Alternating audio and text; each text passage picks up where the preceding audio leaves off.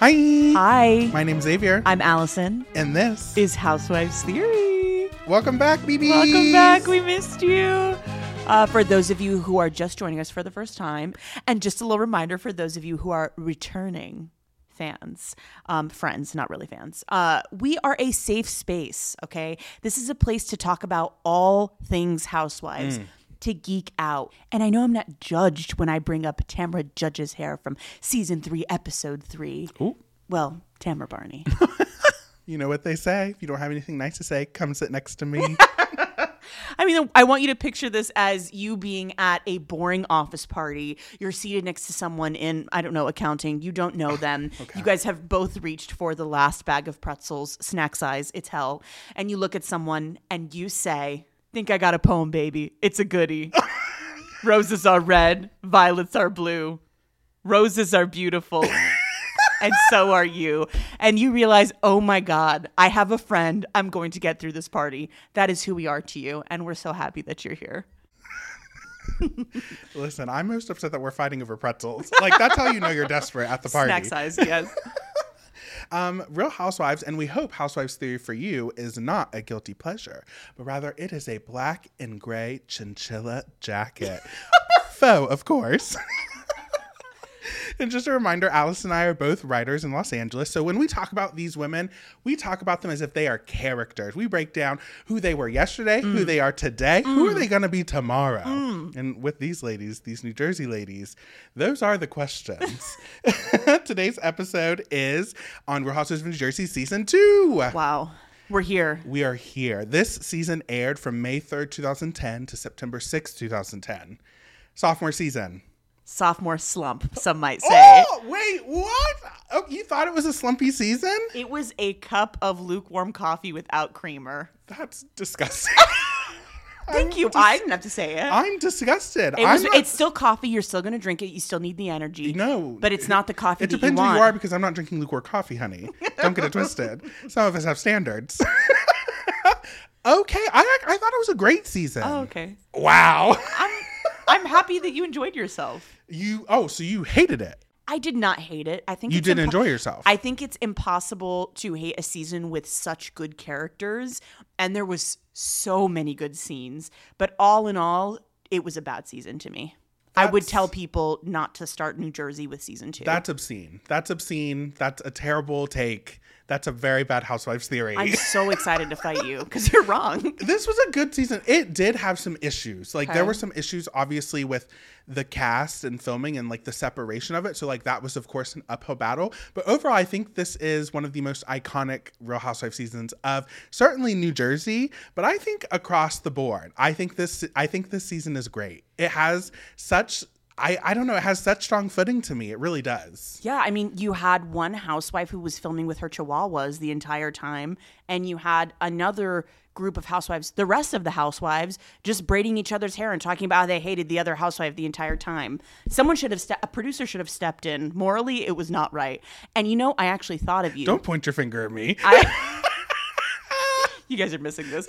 Mostly, I thought about you when I was talking about how upset I was that Jill Zarin didn't come back in one of the seasons of Real Housewives of New York, her last season. And we were like, and you were saying to me, like, if there's no one to film with her, then what is she going to do? How is the season going to go? And I'm like, they would have still made it work. I take back my words. It did not work. I take back my words.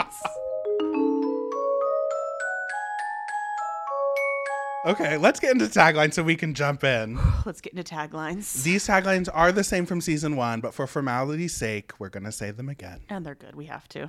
Dina, if you think I'm a bitch, then bring it on. Teresa, people make fun of Jersey girls, but I think they're just jealous. Caroline, if you're going to mess with my family, you're messing with me. Jacqueline, everyone likes to have nice things, but I'm not one to brag about it. Danielle, you're either going to love me or hate me. There is no in between with me. Why did your voice get so deep? Because that's how she talks. Sorry, I'm committed. Jump scare. You also missed a stutter that Jacqueline had in her tagline. But I'm not one to brag about it. Don't you remember? It's like such a weird tagline. It's still my least favorite tagline of the bunch. It is. I think that's the one thing we're going to agree with this season. And my favorite is still, Danielle's is so classic. It really is. So I think that's probably still my favorite. I think I'm going to like Danielle's as well. I think it's a good one because honestly, she stayed true to that tagline. You could not think of that tagline and think of her. It is completely, yeah, she tells you who she is from the jump. Yep. And it's worth noting that for the first 7 episodes, Dina is the center of the title card. And after she leaves, it is Teresa and Jacqueline.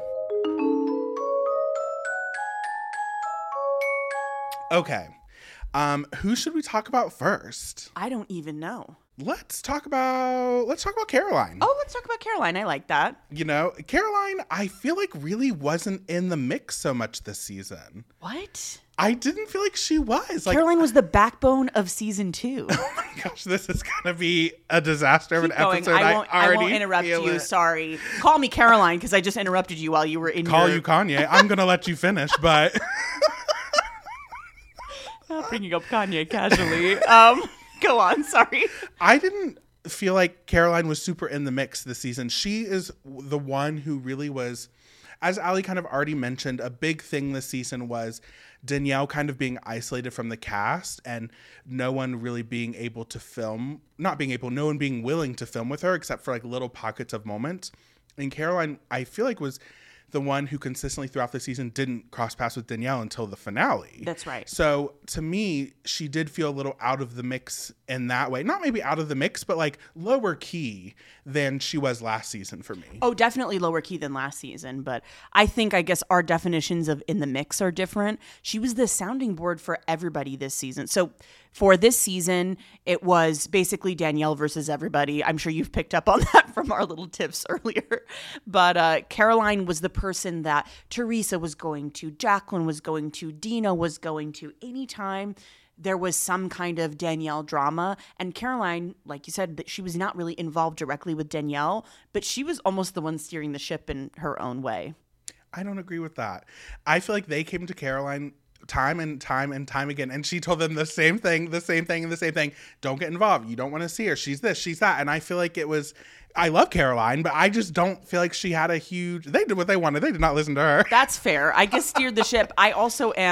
I love her so much. And I know that I feel like it's a flaw to really love Caroline Manzo because I think that there are so many issues with her, but I like her so much. And I was so surprised by her as a housewife when I first watched the show season 1. I was just so happy to have her in season 2. And she had so many triumphant little moments and one-liners in this season. So it's not really a trait that I'm proud of. Wait, but why is it a flaw to love her? I think that a lot of people hate Caroline Manzo. I feel like when I joined Housewives social media and I was following all these bloggers and things like that, people could not stand her.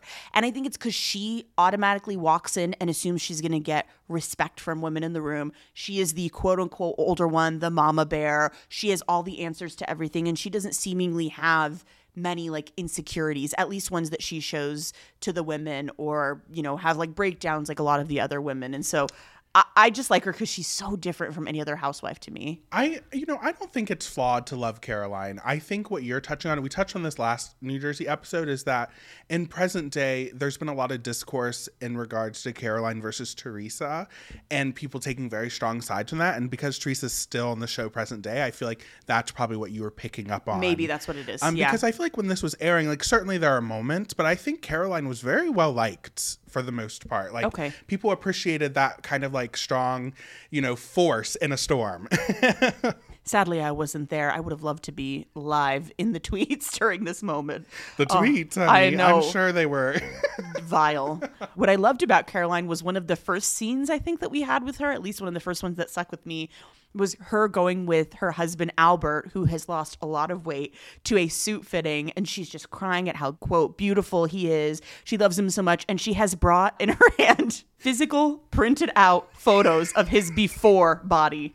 It was the way that I would throw myself off the bed. Why? You don't know the stylist. She's like, oh, wow. It was such a, here, let me pull my kids' school photos out of my wallet to show you how cute they are moment.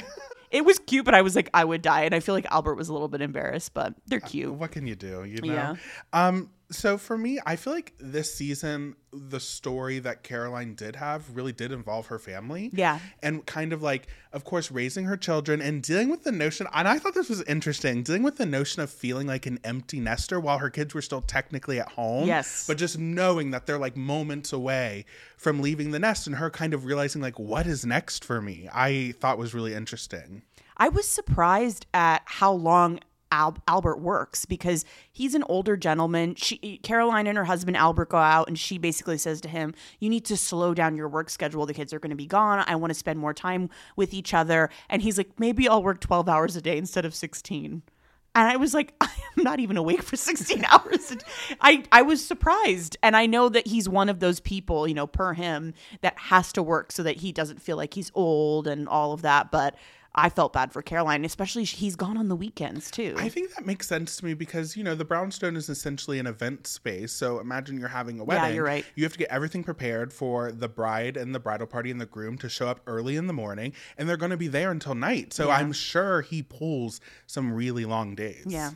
Another Caroline thing, I know that there aren't that many big storyline things with her since she was, in my opinion, the backbone. Low-key, one might say. I loved of the mix. I loved the... No, she was in the mix. I'll give you that. Low-key, though. I'm keeping Coming it. for Caroline. No, I love Caroline. I'm just kidding. I'm joking. Justice for me and Caroline. The cop event at her house. Can we talk about that? Let's talk about What it. the hell? The way people... First of all, there's so many things to say about throwing a fundraiser for the sheriff's department. What? And... it's just a weird thing. They had like a whole seafood setup, a full bar, whatever. I think they had it maybe at their house. Yeah. And it was my favorite thing. Because the children infamously had to clean up the dog poop. That's right. That's right. Before I totally forgot. He was and then all the kids were just discussing. He needs to move this. You need to clean this off. I would have been so stressed out. The way that Albert was stressed out, sorry to bring this up, I do feel like there is, there's all those rumors with the Manzo family being involved in organized crime. Sorry, per the internet, not per my personal opinion. But the way that he was nervous, I just couldn't stop thinking about all those blogs that I had read about them kind of being in on all of that. I did not pick up on that at all. Oh, okay, cool. So you don't watch TV shows. Clearly. The way that people showed up for this event, the $1,000 play event, you had to pay $1,000 to get in. Mm-hmm. They were all dressed up like they were from a 2004 Kohl's catalog. The people from Southern California know. I was like, I'm seeing acid wash jeans at this $1,000 a play event. And it was just crazy to me. And I loved, we'll talk about Danielle, but one of my favorite Danielle lines this season, because when she's wrong, but when she's right, she's very freaking right. If you're as thick as thieves, why do you need to raise money for the sheriff's department? I'm just saying. As you said, these are the questions. As she pretends to show up at the house that to was check so out. sad. I was like, Danielle. I know. That was sad. There was also, I have to say, the kids stuff. It was interesting to me the first time that I watched it. This time I was like, I don't really care. It's actually quite annoying, the stuff with Albie. I have all the sympathy in the world for him. Her oldest son, Albie, was in law school. He was being dropped because he had a low GPA. The reason that he was saying he had a low GPA is because he has a learning disability. And he was having a hard time keeping up with the workload. It was difficult for him and the school was not accommodating. So he was basically saying, this is it for me. I can't do it. The school's kicking me out. And Caroline was just fiercely, for I want to say 8 episodes, maybe even 9, just crying and saying he can do it. That was, I'm glad, great mom, but that was not a storyline. The funny thing with that, it's so funny because there's that scene with her and Albie where she is tearing up. The thing about Caroline that is both a positive and a negative to me is her ability to speechify. And she's so funny. And the reason it's great is for moments like this with Albie when she's like, do not let that person tell you you cannot be what you want to be ever. Now give me a hug. But then there are moments where her speechification is a bit hyperbolic and I'm just like, okay, Caroline. High on her own supply, which is why I love it. Which is great television. It is great in the same way that I love Luann truly thinking she has the answer to everything. She is a countess sitting on a throne. She has people waiting. It's the same thing for me with Caroline, but she's less delusional to me. But I love them both the same. There was also the whole thing with Chris, her middle son, her second son. Her youngest child. That was a struggle. Chris and the stripper club car wash. What was that? It's his dream, honey. He wants to have a car wash. I don't really understand it either. He wants to have a car wash that is also a strip club, which to me, okay, shocker to y'all, maybe I've never been to a strip club in my life. And I feel like from what I've heard, though, it's a place where you go and like spend some time, where a car wash is the exact opposite of that, where you are in and you are out. And he winked.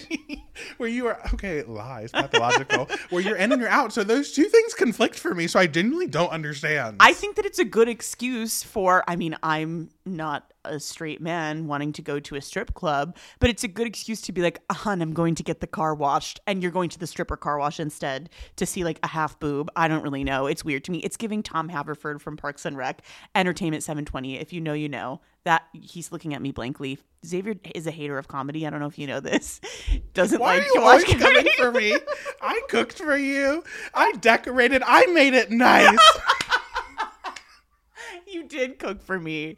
But that look was haunting. But yeah, there was also I hate Lauren. you. There's also Lauren, who is dating Albie's best friend. Vito, the drama. I did feel bad for Lauren because everybody's always talking down to Lauren, making fun of Lauren. And I feel like she seemed like she was finally in a good place this season. She's focusing on her makeup and with Vito. Like, I totally agree with that. One thing that did crack me up was in the premiere, whenever Albie looks over and sees Lauren and Vito kiss, and the most monotone voice ever, he's like, they're so cute. Look at that. That's great. I was like, let Lauren rest. Shady honey. little bitch. No. And that's funny because I feel like that's such a thing that Albert would say. Everything that the kids, you can tell, are so close to their parents in a real and genuine way. Yeah. They all sound like each other at certain points, especially when they're making fun of other people. But We haven't talked about Caroline's biggest feud of the season. which is? Caroline versus the Ham Game. Oh my God. What in the white nonsense? Throwing food at each other and joke the way that if I threw a cold cut at my sibling, I would be sleeping outside next to the dog poop. Honey, you do not waste good ham. No. Oh, and the way that she knew what they were doing when she walked in. Christopher? Oh my God, I forgot about how gross it was. And also just the fact that it's ham, which is so flush colored. It's very upsetting. It's Sorry, so gross. gross. I reacted. Speaking of flesh colored, should we talk about Grandma Wrinkles, aka Dina? Just kidding. No, that sounds like I was calling Dina. I was meant to fight you. I was finding a transition. I love Dina. Let's talk about Dina. Let's talk about who is beautiful, and I know you Who agree is with me. gorgeous She and looked so stunning. good this season. She looked so, those bangs, she's gorgeous. She's gorgeous. and she knows it.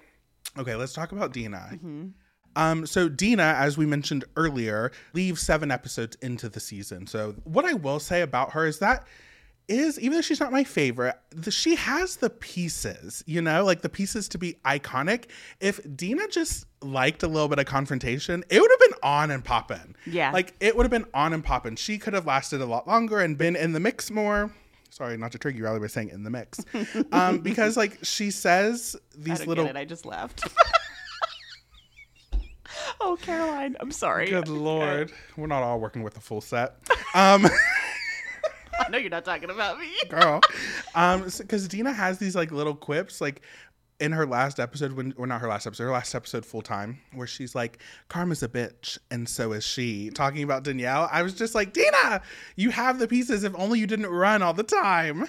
I think that, okay, I also, for some reason, I always think of you. I feel like she wants to skin me and wear me like last year's Versace. Because it's one of my favorite quotes. It was so good. I always think of you with that. I love Dina. On paper, I shouldn't really like Dina that much because she does back away from a fight a lot. I think that it's legal. And this is a little annoying, me doing Googling on the side. But part of the reason that Dina was not on the show anymore, I read online, is because some lies that Danielle was spreading was causing trouble with her ex-husband and threatening like a custody agreement or something with her child. And we all know Miss Dina Manzo does not play when it comes to her child. And they say, the last reunion, we kind of get a little piece of this and we don't find out. But into the season 2 reunion, they say that the thing Caroline was so upset about last year is that allegedly Danielle was trying to get Lexi taken away from Dina. Yeah, I did a deep dive on that. I'll spare everyone, but I genuinely believe that is something that Danielle in a fit of rage was trying to do. And so I can see Dina being like, I'm not even going to mess with it because there's nothing more important to her than family, not even the show. But, she does have some good lines, even though she doesn't ever start a fight or even finish a fight, really. She does have some great lines, and I just love seeing her. Though I am a maximalist, and her house stresses me the hell out. I can't even look at it. It's very upsetting. And you've seen my house. Everything has a space. Everything has a place. There is no room. And Dina's house stresses me out so much. You know what? Speaking of her like funny lines, the one that sticks out to me from this season, I don't know why, because it's ridiculous, but when she's talking about Jacqueline and her parenting with Ashley, do you know what I'm going to say? I'm so happy you're bringing this up. She says, did you ever get hit with a wooden spoon? Yeah. Doesn't tickle.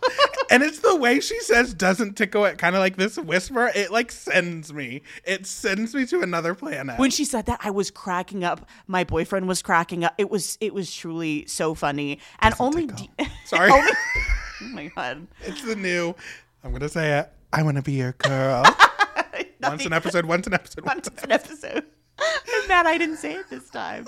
I'm so sad that's sticking. But yeah, it's sad that she didn't stick around for the whole season and that she couldn't really be, I think, the housewife that she wanted to be. Exactly, because Jacqueline also mentioned too, just to add on to what you were saying earlier, that coming in, she mentioned this on the show, not the research that Allie does in the midnight hour, that Dina had been getting mean phone calls and letters, and her mailbox had been vandalized. So clearly the blood was just bad, and she needed to remove herself from the situation. Because one thing I actually appreciate about Dina that I don't know if I'd forgotten, but it surprised me, is her willingness to give Danielle a second chance. It started in the last reunion a little bit, of her showing her a little grace, but her coming in and being like, and I think it was her trying to keep forces at bay. Honestly, it's like the devil, kind of, and her willingness to like be like, okay, like I'm going to give this person another chance. And Danielle obviously couldn't rise to the occasion, but I did appreciate that quality in her.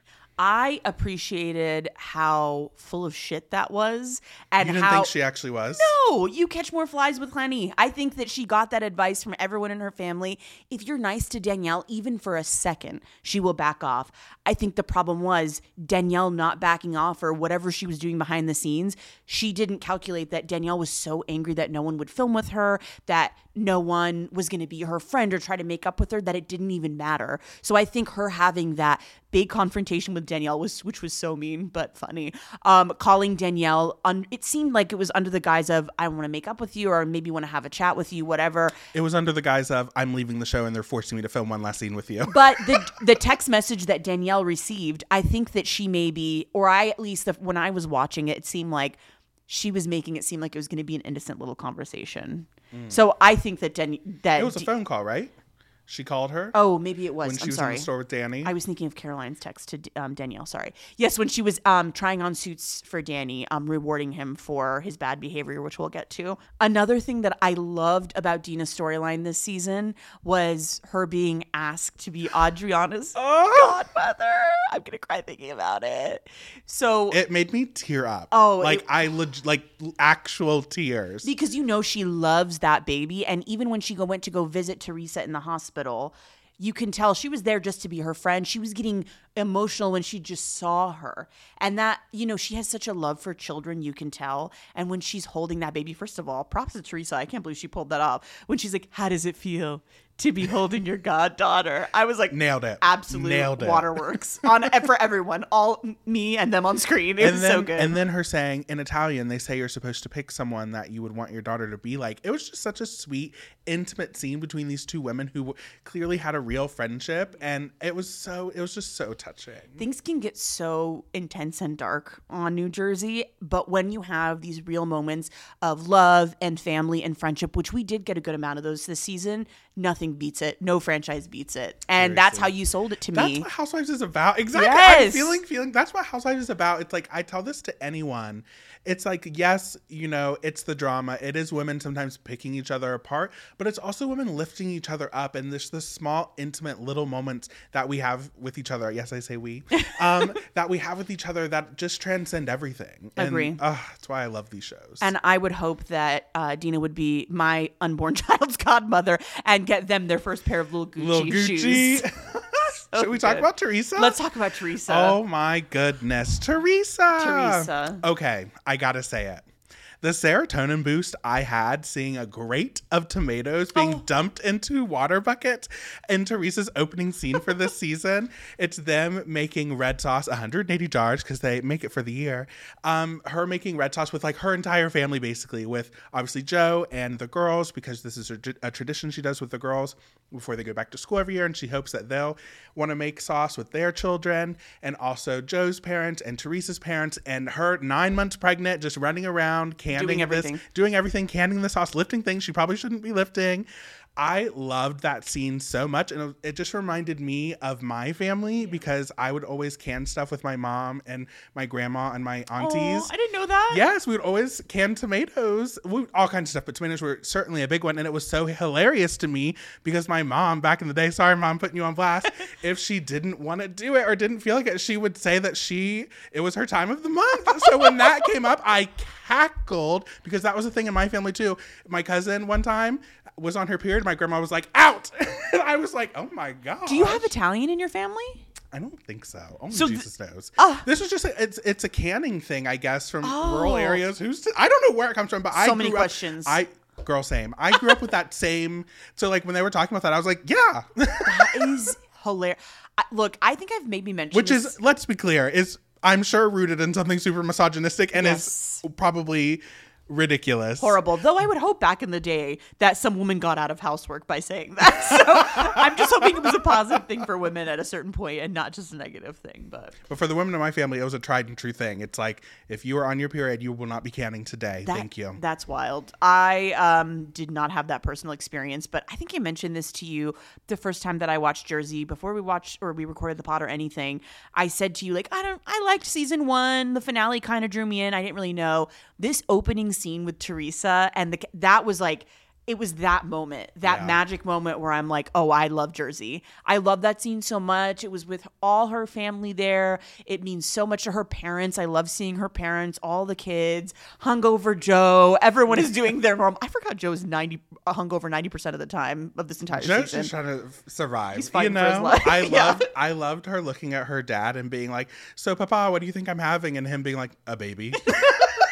And she's like, oh, okay. I love him sometimes turning it on for the camera and other times being like, don't even talk to me.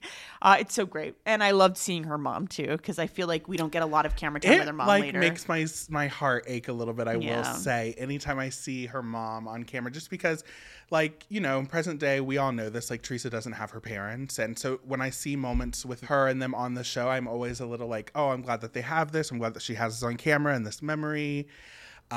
It was very sweet, and I love the opening scene. Would have been a perfect opening scene if it hadn't been for the Jewish comments. Oh my God. I was like, the anti-Semitism, like the Jewish community getting hit left and right in these shows. It's just bizarre to me. I did appreciate how Teresa immediately shut it down, but you also know, I'm like, was this a teaching moment later? Who's to say? You know? Everybody laughed at the kid too. That's the exactly. At the kid, at Gia. I know her name. This is a Gia Stan account. You were little. You didn't know any better. Yes. You know, but like adults should have corrected you. Exactly. But there was an insensitive comment about her not wanting to marry a Jewish guy for whatever reason, even though Teresa told her to marry a Jewish man. Exactly. Yeah. And Teresa shut it down once she said it. Yeah. But if that hadn't been there, then that scene would have truly been a perfect opener. Agree. How did you feel about Teresa this season as a whole?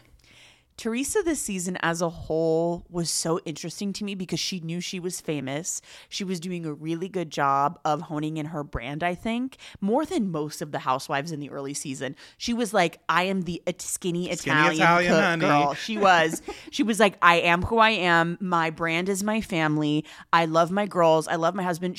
I think that she was Superwoman this season, especially the first half before the financial troubles set in. Oh my gosh, seeing that starting to eke through. Yeah. And it never fully eked through this season until you read in the title card, obviously, at the end of the season. But seeing the little moments, I didn't remember it happening as soon as season 2. I thought we had at least another season to go. So to see those little flickers of Joe just being like, you shouldn't be spending like offhandedly. And it made me so sad because I thought this was a great season for Teresa. There was something so special about seeing her pregnant with Adriana, who we've watched grow up, and seeing her give birth, and just to see those happy moments, but then to also know that she is standing in the middle of the train tracks and the train is coming and no one knows it's coming right now. Like, she doesn't know. Nope. Like no one knows the severity of what's about to happen in the next few years, and that was really hard for me to watch and made me very sad. I agree. I think that I was trying really hard to push it out of my mind because I know it's going to be something for many seasons to come.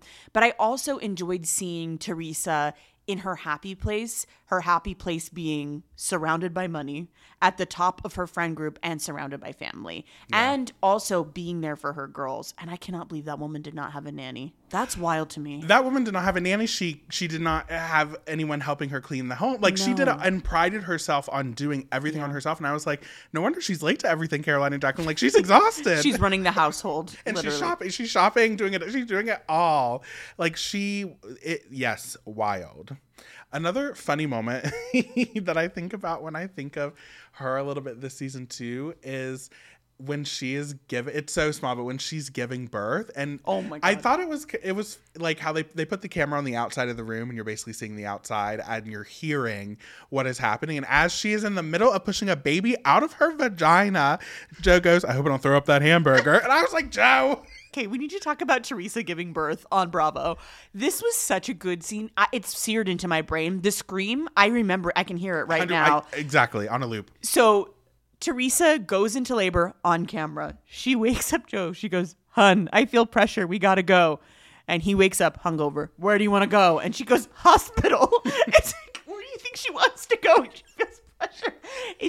They all took turns drinking their coffee. She made the girls breakfast. She tidied up. She returned email. She's like, this is my fourth baby. I know how it goes. It's peak Teresa. And even when she was in the hospital, she was in pain. She was had 3 different phone calls going on her Motorola Razr. Oh my God, the hospital phone. The Razr era, honey. It was so good. And she was in a lot of pain and clearly freaking out. There was one point where I don't believe they should have showed this. Am suing them, showing the epidural needle going into her spine. It didn't bother me. Of course it didn't, Grey's Anatomy. But it was very upsetting to me as someone who will probably need one when I give birth, if I give birth someday. After the scene, who knows? And after she's crying, it hurts so much. She goes, it hurts so much. She goes, is my makeup messed up? After I felt so bad for her. I did too. Because I've heard those things are not comfortable getting, you know? And you could tell she was really in some pain. And we get a little mention, a little banner at the bottom of the screen, Teresa's brother. We got a lot of little foreshadows. So much foreshadow. Trust and believe, when we were at Adriana's christening, I was rewinding, I was pausing, and there was a Melissa sighting, there was a Kathy sighting, and of course there was a Joe Gorga sighting. Yes. All of them. And there was this moment where Teresa's talking about them having another daughter. And she's talking about Joe, and she was like, boys leave after you get married. She was like, Joe will be happy when he's old and he's surrounded by all of his girls. And I was like, ooh, this one little line is going to feed us for actual years. Yes. So I appreciated seeing those little nuggets popped throughout the season. She was so good, and she didn't even know how good she was. It was just so good. I also loved Dina we already talked about Dina, but when she went to go see the baby, and she's like, she's so perfect. She looks like a C-section baby. It's so funny. What does that even mean? Because, Dina? Okay. Also, not a Puffy Chucky. Oh God. If you should sue for anything, it should be. I should sue for Puffy Chucky. Emotional damages. Puffy Chucky is in reference to her swollen vagina. And what I was talking about before was Dina was saying that when a child comes out of the birth canal, sometimes the head is all weird. I have not given birth, so I don't know. I've only been told. I've heard this many a time. And Adriana, and she was correct, looked like a picture perfect doll of a baby, like unbelievably cute out the womb, which is rare. Okay, let's be honest. And she was perfectly shaped. So when she called her a C-section baby, I was like, that's a perfect way to sum it up. Yeah. It felt so correct too, Adriana being born. And I was like, finally, Teresa has her 4 daughters. Love that. You know, oh my gosh, one Teresa quote I did love, and it brought me so much joy. Any pocket of this is my internalized struggles. Any pocket of a little bit of homosexual acceptance always brings me so much joy. Yeah. So everyone would, joke with Teresa about if you have a son, Teresa has 3 daughters, he's going to be in a feather and all of that. And Teresa's like, people always tease me that if I have a boy that they say I'm going to turn him gay. I would love it. We would go shopping together. I was delighted. I'm sure that, I don't know, maybe meant a lot to her fans back then when that was not a thing on television. We had like Frankie from Orange County. Especially like in Jersey, because Jersey's also this really like macho, like somewhat hyper masculine. Yeah. So I really appreciated her saying that. I did too. Speaking of the accents, can we talk about that speech coordinator or a dialect who tried to change Gia's voice? This was very upsetting. So Gia was going in for modeling lessons or acting something like for her Christian Slater, or she had a Christian Slater audition, and they're like, we need to work this thing we need to work on, and it's your accent. They wanted to get rid of her accent so it wouldn't seem like she would be, boxed into roles, which is so sad to me. And when they were like, say dog, and she was like, dog, say coffee. Coffee. It was so cute. I was like, how could you ever change that? No notes, honestly. No notes. My favorite thing whenever they went to the Christian Slater audition was Teresa sitting in a room with a bunch of other parents, and she asked around and she's like, is anyone else going out for it? And another mom was like, yeah, we are. And then the cold, dead stare between the two of them for what felt like ever. I forgot. I was like, this is incredible. Don't cross Teresa. We all know that. Truly. Okay, so obviously Teresa has a lot more stuff in the form of Danielle, but we're going to wait to talk about that when we talk about Danielle and the Posh Fashion Show, and we're going to get into all of that there. But what we should get into is the trip to Italy. Oh my God, this is one of the great trips of Housewives. How perfect. You like no notes, a perfect trip for them to go on in season 2. Maybe not if you were Albert Manzo, but for everyone else, a perfect trip. Listen, my calves are hurting just at the thought of that trip. Oh my God. But I was just in Portugal, and what did I text you? I said, this is not a city for big girls. Them walking up the hill. I would simply pass away. The mountain, actually, quite frankly. The mountain, I was like, their calves have to be burning. My thighs hurt just watching this. The butt exercise. They're pushing a baby in a stroller. At one point, the men were picking up the stroller for the stairs. I was like, this would be miserable. Allison and I would be Jacqueline and Caroline in a stranger's home, shoving spaghetti into our mouths as we did simply an hour ago. No, we literally did that an hour ago. And when she was like, do you even know whose house we're in? And that was so great. And her confessional, Caroline, is like, to this day, I don't know whose house I was in.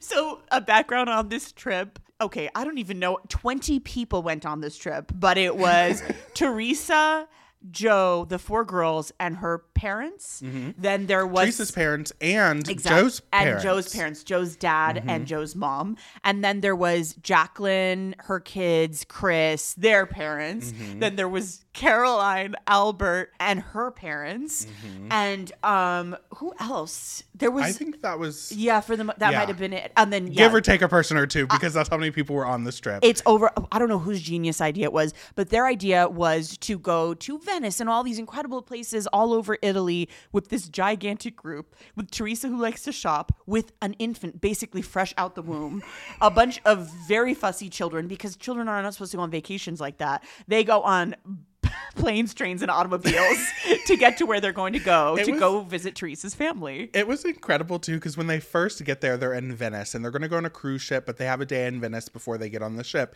And Teresa is like determined to find Chanel, which brought us the comedic scene of Teresa, Jacqueline, and Caroline running around Venice as Teresa's trying to find Chanel. And then Joe and the other men have all the children. Joe is pushing a stroller and he's like, Teresa, forget about Chanel's. And he kept calling it Chanel's. Plural. And I was cracking up. And Caroline reading her and being like, do you know where Chanel is? It's in Manhattan. And like, there was no reason to go look for a Chanel. And then they finally got to Chanel, and they were closed for lunch. Teresa was like, who takes a lunch break? We don't do that in Jersey. So then she goes across the way to this jewelry store and gets this emerald ring and shows it to Joe whenever they finally all catch up with each other. And the first thing he says is, it looks like a growth. It looked like 5 ring pops glued together, to be fair to Joe. She was like, at least I got something from Venice. And I was like, that's not the point. You know, she paid a pretty penny for that, and she probably shouldn't have. I can't even imagine. What I loved about this trip was we got to see where Teresa's family comes from, the Gorgas, and also Joe's family, where Joe's family comes from, the Giudices, or Giudice, as they say. Mm-hmm. It is so nice to see this tiny village. Joe's mom at a certain point says, this is where we got married. We walked down the aisle this display. This is where I was pregnant with you. Yes. That balcony right there. I teared up when he saw chills. his grandmother. Yeah. Like, it was just, I don't know, it felt so personal. Yeah. And so, like, beautiful and intimate. And I loved it. Big Al with his big ass camera everywhere. Like, it was just him and Gabriella and their cute little bond. Yes. It was just so sweet. And I loved it. I loved that trip so much. It brought me a lot of joy. I loved it. I wish the entire season could have been in Italy. I also loved the Melania name reveal and was devastated they didn't do the same thing for Adriana. Venetia. Like, I was just thinking, I was like, what would the name be? Oh, I also love Teresa constantly being like, girls, look at the boat. It's huge. It's bigger than the Titanic. And Jacqueline going, quit comparing it to the Titanic. And Joe, another thing too, an underlying tension on this trip, besides everything, was Joe. Oh, it was just besides a stressful Carolyn trip. wanting to be anywhere but here. Anywhere, and Albert. Albert had disassociated the second he stepped foot in Italy. Albert's one request was that there be no children on the trip. And he babysat the children pretty much constantly. I love that. An underlying tension the entire time was Joe was very clearly having financial issues and hiding it from the family. And he kind of told Chris when they were on that drunken cruise ship, every time they got a bill, he, pitched a fit. And it's like, you have camera crews with you. What did you think they were going to think? You were poor? Like, it's not okay that they, allegedly overcharged them. But he was lashing out at Teresa, lashing out at everybody, yelling at the girls. Him on that bus was it was Caroline's reaction to him on that bus. So after they're overcharged on a bill, allegedly, according to him, like they were overcharged or double charged or something, he is kind of just going off. He's like, he's complaining about the bill. He's like, my mouth's so dry, I'm going to swallow my tongue. Whiskey? I don't even drink whiskey. Looking at the bill, and he's like, I had a cup of coffee and crappy ham sandwich. It was just so him raging, and Caroline is busting a gut because then after he monologues about all of his troubles and sorrows, then he's like, we've got to be civilized. Just holds the bus hostage for probably hours. We only saw a small snippet. People were miserable. Every single person on that bus wanted to be anywhere else. Caroline broke. It was the best thing. Caroline and Jacqueline's father broke. It was so funny. I'm breaking right now. I know. And you could tell Teresa was just so stressed out. She was over it. Bursting over. But incredible trip. Loved it. 20 out of 10. Would love to see more. One interesting thing, another kind of foreshadow moment that happened on the trip where I was like, oh my goodness, you couldn't have known, but it was incredible, is at a certain point, this is at one of their dinners, I think at the beginning of the trip, and they're all stuffing their faces, like just eating everything in sight, and Caroline goes, they're eating like they're going to jail, and the camera lands on Joe. Ooh. And I was just like, this is chilling, because you couldn't have known that then. No. Ooh. I mean, we won't give it away because it will be the subject of many a season of Real Housewives of New Jersey, but chilling. And what we can say is this season, after we've kind of been hinted at that there are these money struggles, the end title card for Teresa is Teresa and Joe claimed $11 million worth of debt and are filing for bankruptcy. And that's what kind of leads us into the reunion. But we'll talk a little bit more about that later. Teresa, who has no budget. Teresa, who bought the ring in Venice that looked like a ring pop growth. Okay, should we talk about Jacqueline? Let's talk about Jacqueline. What a season that girl had. Jacqueline, I go on journeys with Jacqueline sometimes. I will say she was my favorite back in the day when I first watched this, but then upon rewatches, I fluctuate a little bit, but I felt like it was a good season for her. Oh, when she was so much like Teresa, Jacqueline, actually before Teresa, is pregnant and giving birth while she is filming the show. The first Housewives baby. Oh, the opening scene of the season. Oh my gosh, I have chills thinking about Nicholas. This. Oh, again, one of the cutest little babies ever. Cheeks. When she was in labor, and a lot of people. Again, probably will be me. A lot of people would be crying or freaking out or being scared. And she looked and she just goes, I'm so excited. I have tears thinking about it. She's been waiting for this baby. I was about to say, when she looks at him and she's like, we waited for you for so long. I was like, I mean, people would be so lucky to have a mom like her. And look, her parenting is called into question a lot in general, but especially this season. But there's something about CJ and something about Chris that I feel like she changed in her parenting ways. I was about to say, that's something that's so fascinating because Ashley is, 19 in this season, and Nicholas is just born. And I think, and I've seen this a lot, in my life with various people, it's the 19-year-old whose parent had them when they were a teen experienced a very different parent than what Nicholas is going to experience. And I think that is fascinating because, you know, I think to the boys, CJ and Nicholas, Jacqueline obviously is in a much more stable place, you know, just in her life financially and with support and all of that to be. I'm sure she wished she had had all of that when Ashley was little. Like, she's very vocal about choices that she made. I do feel a little bad. I know how you feel about Ashley, and we will talk about Ashley, but I feel a little bad anytime Jacqueline is like, I get nervous that she's going to get pregnant because I don't want her to make the same mistakes I did. Because if I'm your child watching that on screen, like, logically I can understand what you're saying, but also what you're kind of saying is, I wish I wouldn't have had you when I did, because it was hard. I do always feel a little bad, and no one's wrong in the situation. It's just the truth of it. But you know, you can see all sides of it, especially for someone as hypersensitive as Ashley is. I mean, I guess we should just talk about Ashley, because that was Jacqueline's. Other than, you know, giving birth to Nicholas and obviously stuff with Danielle, which very much ties into Ashley. Like, Ashley was the biggest storyline for Jacqueline this season, I feel. I have such a hard time with Ashley. I'm going to try not to be negative Nancy, but. Say how you feel. There was nothing enjoyable about the Ashley storyline, and like you were saying, Jacqueline seemed to have Ashley when she wasn't a teenager, but she was very young, and it was almost like Gilmore Girls raised her to be her friend. And then at a certain point, maybe when she got married to Chris, even though we know that Ashley, her biological father, is very supportive and a really nice person, we later find out, but it seems like when Jacqueline married Chris, she changed and maybe changed her parenting style, or maybe she realized I can't just be friends with my kid. And something between Ashley and her mom, Jacqueline, never healed. And it's just eternal yelling and screaming. And as someone who to this day fears her parents and would never speak to any of my parents in any way, doesn't matter how angry they make me, it just grates on me to watch every season her disrespecting her mom, her talking down to her mom, and her doing whatever she wants because she knows at the end of the day she can move back into the mansion with Daddy Chris and Jacqueline.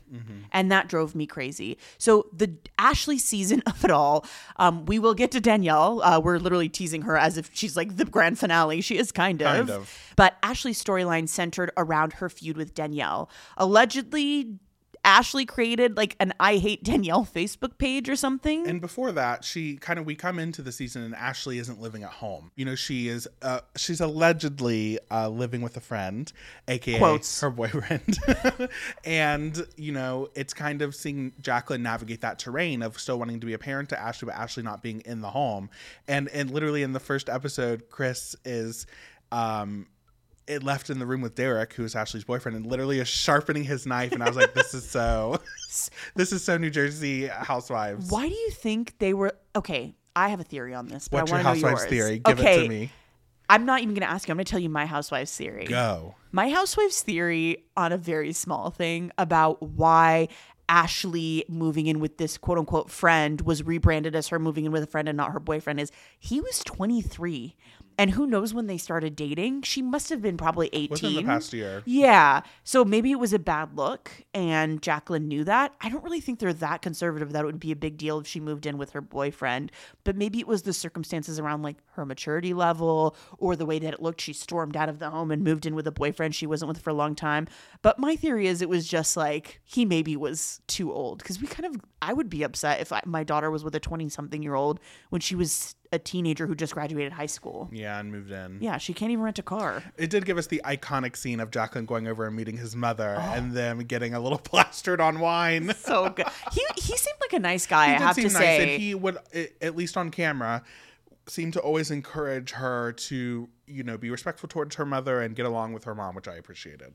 Yeah. And I think that at a certain point, Ashley, you know, she's living with this boyfriend, and then it seems like he's getting more stern with her. Like, you need to grow up. You need to stop having feuds with people and be more respectful to your mom, whatever. And she moves in with all her trash bags, literally, back in to her family home, which is probably like the worst case scenario for her. She would never do this. So I'm like, was he holding her feet to the fire too much? Was she like, this isn't fun anymore, you're too much of an adult? Mm-hmm. I don't really know, but I appreciated him being like a sound voice in her life, at least what we saw on screen. And all of this, at least in terms of Ashley and Jacqueline, is kind of leading us to poker night.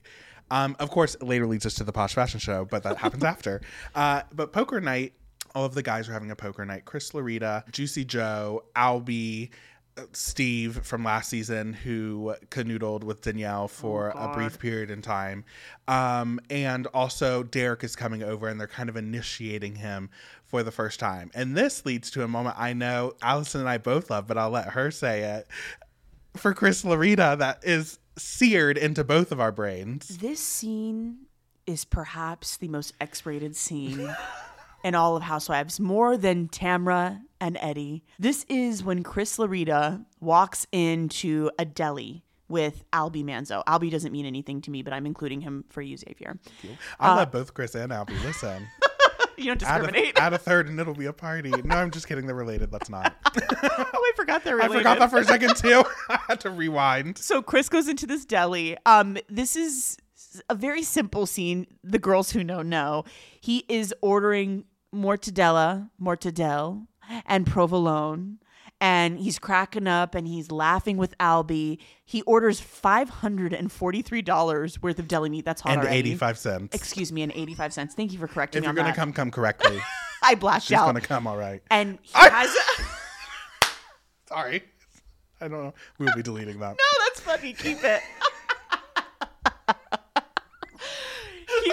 He orders this. He has his arms crossed. He has these perfect biceps in my memory. I actually don't remember what actually happens in the thing. He throws down a wad of he's cash. Wearing a black sweater. No, I mean through the sweater. I can picture it. Sweater biceps. No. Oh no. Sweet fantasy. So he throws down the wad of I would say Mariah Carey out of this. $600. She would want to be part of this. He throws a wad of $600 down on the counter just very casually, and it's just there's something, it's pretty rare that masculinity gets me because I think that most of it is pretty toxic and it's just all very engineered by society. There's something about the way that he ordered that deli meat, the way that he did it with confidence, the way he tried the samples, the way he just had that cash on him. That was so hot. It's seared in there. It's in there. You know what else is seared in there? This is the Thirsty Bitches segment of the podcast. Sorry, y'all. But it's in that same episode at poker night whenever he is trying to get between Ashley and Jacqueline fighting. And he grabs Ashley's chin and puts his thumb in the center of her, her mouth is closed. His thumb is in the center of her lips. And he says, shut your mouth. And not in a way that was wildly aggressive or anything, but it was just a warning shot. And I was suddenly oh, is it hot in here? Let me get some more water. Hydration need to drink some water. Give me a moment. She's taking a sip. Gulp, gulp, gulp.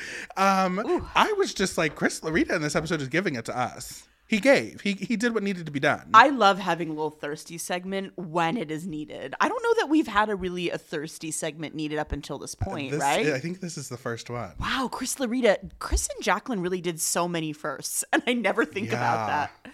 I'm a little hot. I am too. I thought it was 67 in here.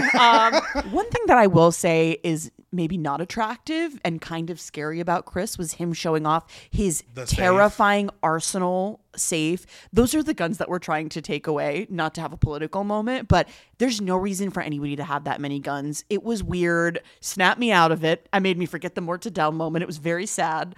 But yeah, I didn't love that. I was just shocked that there were I was born and raised in West Virginia, so I'm no stranger to people having guns in their homes. Yeah. But that was a lot of artillery. No. I was what is happening? It was scary and a giant safe. I don't know. In the house and there's kids. It was upsetting. And then not letting Jacqueline see the code to get in. That was also weird. But anyway, that's just a side note. Anyway, moving away from Chris because we'll not get anything done if we keep talking about it to nobody getting this. But I also love just the sound advice that he would give Jacqueline. He just seems like such a genuine person. I don't exactly agree with the sentiment, but when he's trying to convince Jacqueline to not talk to Danielle anymore because all she does is bring bad things into their life, and he's troubled people cause trouble. Yeah. And it's, again, I don't completely agree with that as a blanket statement, but I just thought it was really good advice for the moment. I think that's why we love him too, because he's so quiet, but you can tell he's really centered. Yeah. And seems like he gives good advice and really cares, even though you can never really read it on his face, which just adds to the mystery and it's kind of, I think, why we're into it. But back to poker night, and so they're getting the deli meats and all of this for poker night. All the men are in the basement playing poker, and Jacqueline and Teresa are upstairs. And for me, it was the signed Goodfellas poster in the Loretta basement as they were going. I was like, could you be any more on brand? On brand. And I loved, so as the men are downstairs, Jacqueline had an extra baby monitor. She put it in the basement, and her, Teresa, and eventually Ashley are just watching them on the baby monitor, which I thought was incredible. And then Ashley comes, and Derek is playing poker, and the thing that's tough with Ashley and Jacqueline is I think it's also just a personality thing.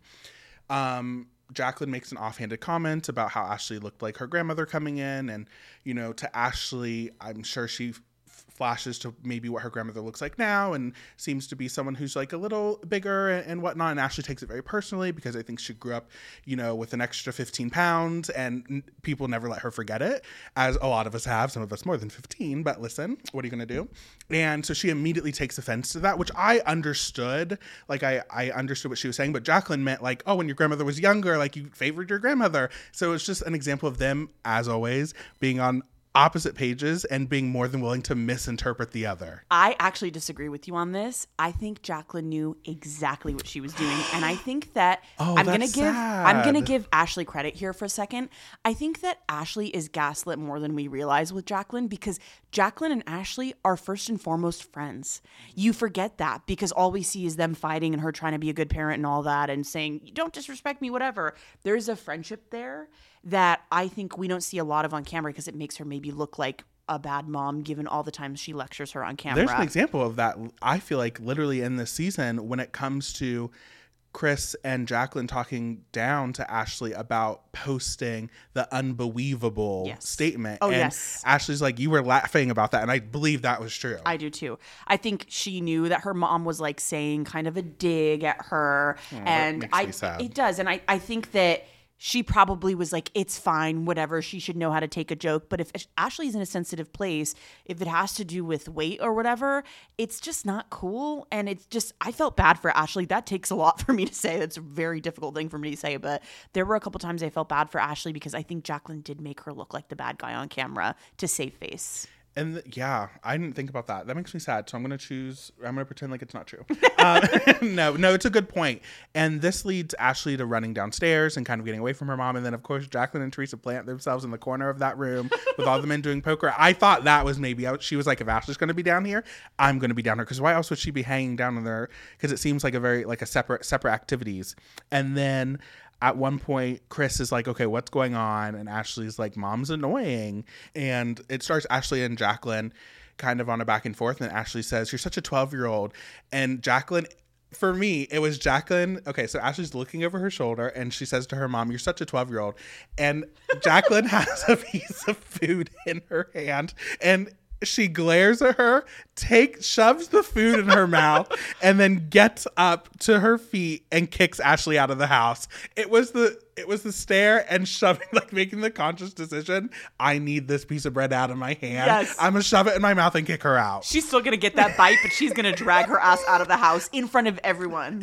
Oh my gosh, that made me... She deserved it. But that made me so uncomfortable because when you were younger and you were at like, this didn't happen with friends as much, but like you were at like your second cousin's house. Yes. So like in the family, but a little extended. Yes. And you just happen to be there when stuff hits the fan. We've all been there. Yep. And it just makes you like the room stands a little still. Totally. You don't want to be. It felt like that to me. Like if I had been in that room, I would have been like, I don't want to be in this. That I shouldn't be here. Like it felt like very that. Agree. But Ashley is disrespectful to her mother in a way that you and I have never been to our mothers, I can say for certain.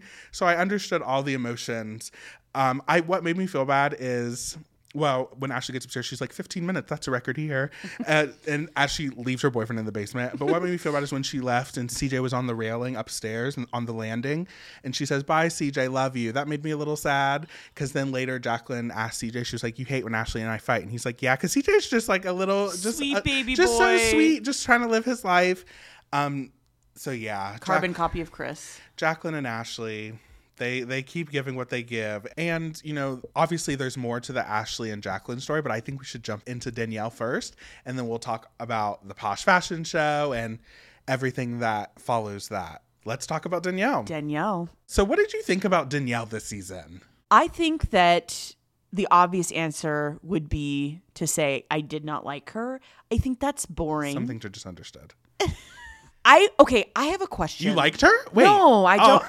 I did not like Danielle. I do think it's boring to harp on that because she is so obviously so unlikable But to she's so many. incredible television. And people love her. Her fans love her. Danielle's fan base, I'm not saying that the general public, she has a very strong fan base. I feel like stronger than a lot of other unlikable housewives. Why do you think that is? Well, I think it's easier for two people to be really strong in their convictions versus millions, you know? So if her fan base of 2 is really strong, like it's easy for them to really band together and kind of, you know, stick it to you. But when you have millions of fans, that is a little harder. So I do understand what you're saying in that. But no. That's what I get for answering your question with a question. I didn't care for her. I felt bad for her. Then I hated her. She has more than 2 fans. She is super polarizing and excellent television. So I do understand those people who love to go against the grain, who are like, we are Danielle stans. You know, like I get that. Yeah. For me, the thing that's tough with Danielle is that sometimes it's uncomfortable. I've said this before. It's just uncomfortable to watch her. Like the way she... Like in the opener when she's talking about, she's like, it says in the Bible, God can't help you unless you ask. I want to pray for everybody, especially those who have done me grave wrong. But what they've done to me, they're going to need all the prayers they can get. Like the thing with her is I really think she drinks her own Kool-Aid, like to a degree that makes it very real to her. She's never wrong. And that's what's concerning sometimes. It's not enjoyable because she doesn't ever own up to anything. She is always the victim. And, you know, another, let's say, kind of victim-y housewife we just talked about, they're very different, but Jill Zarin is always sort of, you're doing me wrong. So something different, is right. yeah. No, but I'm saying that Jill will always own up to something after she's like, what do you mean? I didn't do anything wrong. What are you talking about? She always has a moment of clarity. Danielle has no moments of clarity. She, even in her moments where she's apologizing, she's always getting digs in about you were wrong, you know?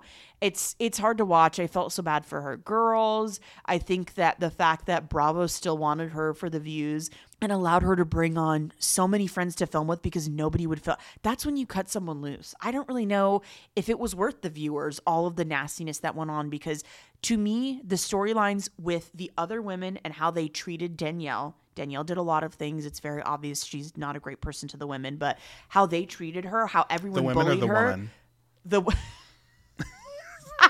Sorry, I had to. Thank you for bringing that up.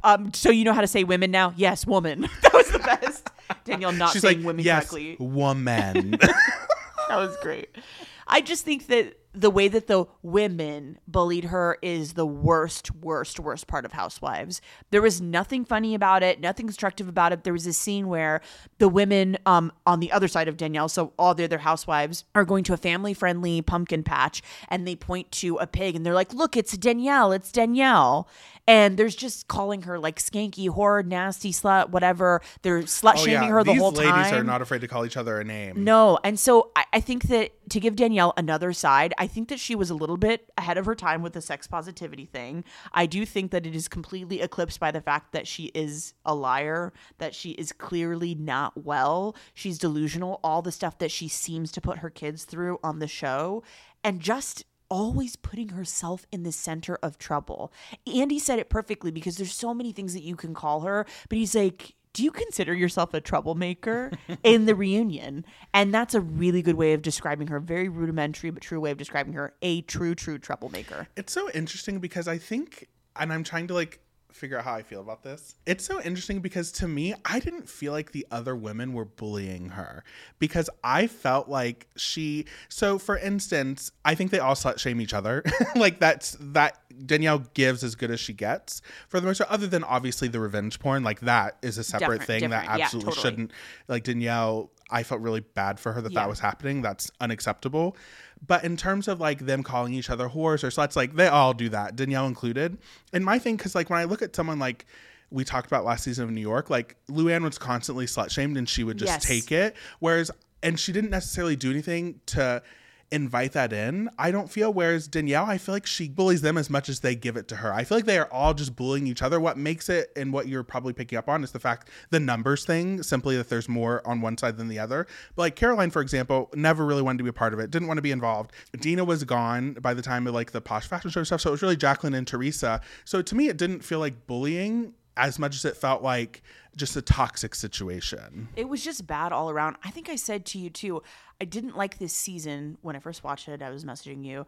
I didn't like this season because it was just so one-sided. Like, why was Danielle even brought back? Why couldn't it just been the other women? And you were like, what would the season have been, Allison? Exactly. I remember you saying, I think in a voice message to me when you first watched this season, you said, Danielle isn't even a good villain anymore. Ashley's a better villain than Danielle. Don't remember saying that, but love that comment. And I agree, she's not. Because she's just so like, because her instinct is to immediately become a victim instead of like truly fighting someone. Yeah. Or at least truly calling people out on her BS. Like, Danielle predicted a lot of things with the Giudices. She called out a lot of women for a lot of things. There were so many ways she could have been such a good villain, like a lot of villains we know on modern day housewives, but everything always had to come back to everyone is against me, everyone is attacking me, and it was just difficult to kill me. Like, yeah, that was sad. It was unsettling. So Danielle's story, other than the issues that we'll talk about in a minute with the women, this season surrounded like her supporting her children in terms of like Christine and her modeling, as well as Jillian and her singing and songwriting. And also later in the season, we saw Danielle kind of on the hunt for her birth mother. We don't really get an answer to that this season. And I can't remember if we do years later or not, but there isn't resolution with that this season. So that's what she was kind of dealing with personally. But her story largely dealt with Ashley and the other women. And I know you're ready to talk about her and Ashley. So lead us up to the Posh Fashion Show. Leading up to the Posh Fashion Show, there was so much bad blood between Jacqueline's daughter, Ashley, who we just talked about, and Danielle. Ashley had created an I Hate Danielle Facebook page, allegedly. And honestly, it seemed like Ashley was in the middle of like this big hate campaign against Danielle online. Now, to be clear, Danielle was giving it right back to all the women and to Ashley, allegedly fat shaming her and calling her a lot of different things. There was some allegations that she was liking tweets that were alluding to Ashley taking her own life. That was tough. They talk about that at the reunion, and it's just so upsetting because Danielle is a grown woman. And like, sure, Ashley is an adult, but Ashley is still a teenager. So to know the energy that was coming Ashley's way, even though Ashley, listen, we all know Ashley can be a lot, but it felt like, you would hope that in a scenario like this, that Danielle, the one in her 40s, could rise above. But Danielle that's not what Danielle's going to do. I think that Chris Samuels from a future season of Potomac said it perfectly. Hurt people, get some help. And I think that they're both hurt, and they just were spending the entire season attacking each other online. Tensions were brewing, and Ashley was like, I don't care, I'll fight her. And Danielle is like, that girl needs to be careful. There was just a lot of threats. I actually thought Ashley made a good point, too. At one point, she looks to Jacqueline and she's asking her, like, do you feel like this animosity from Danielle is coming at me and I'm stuck in this because of how she feels about you?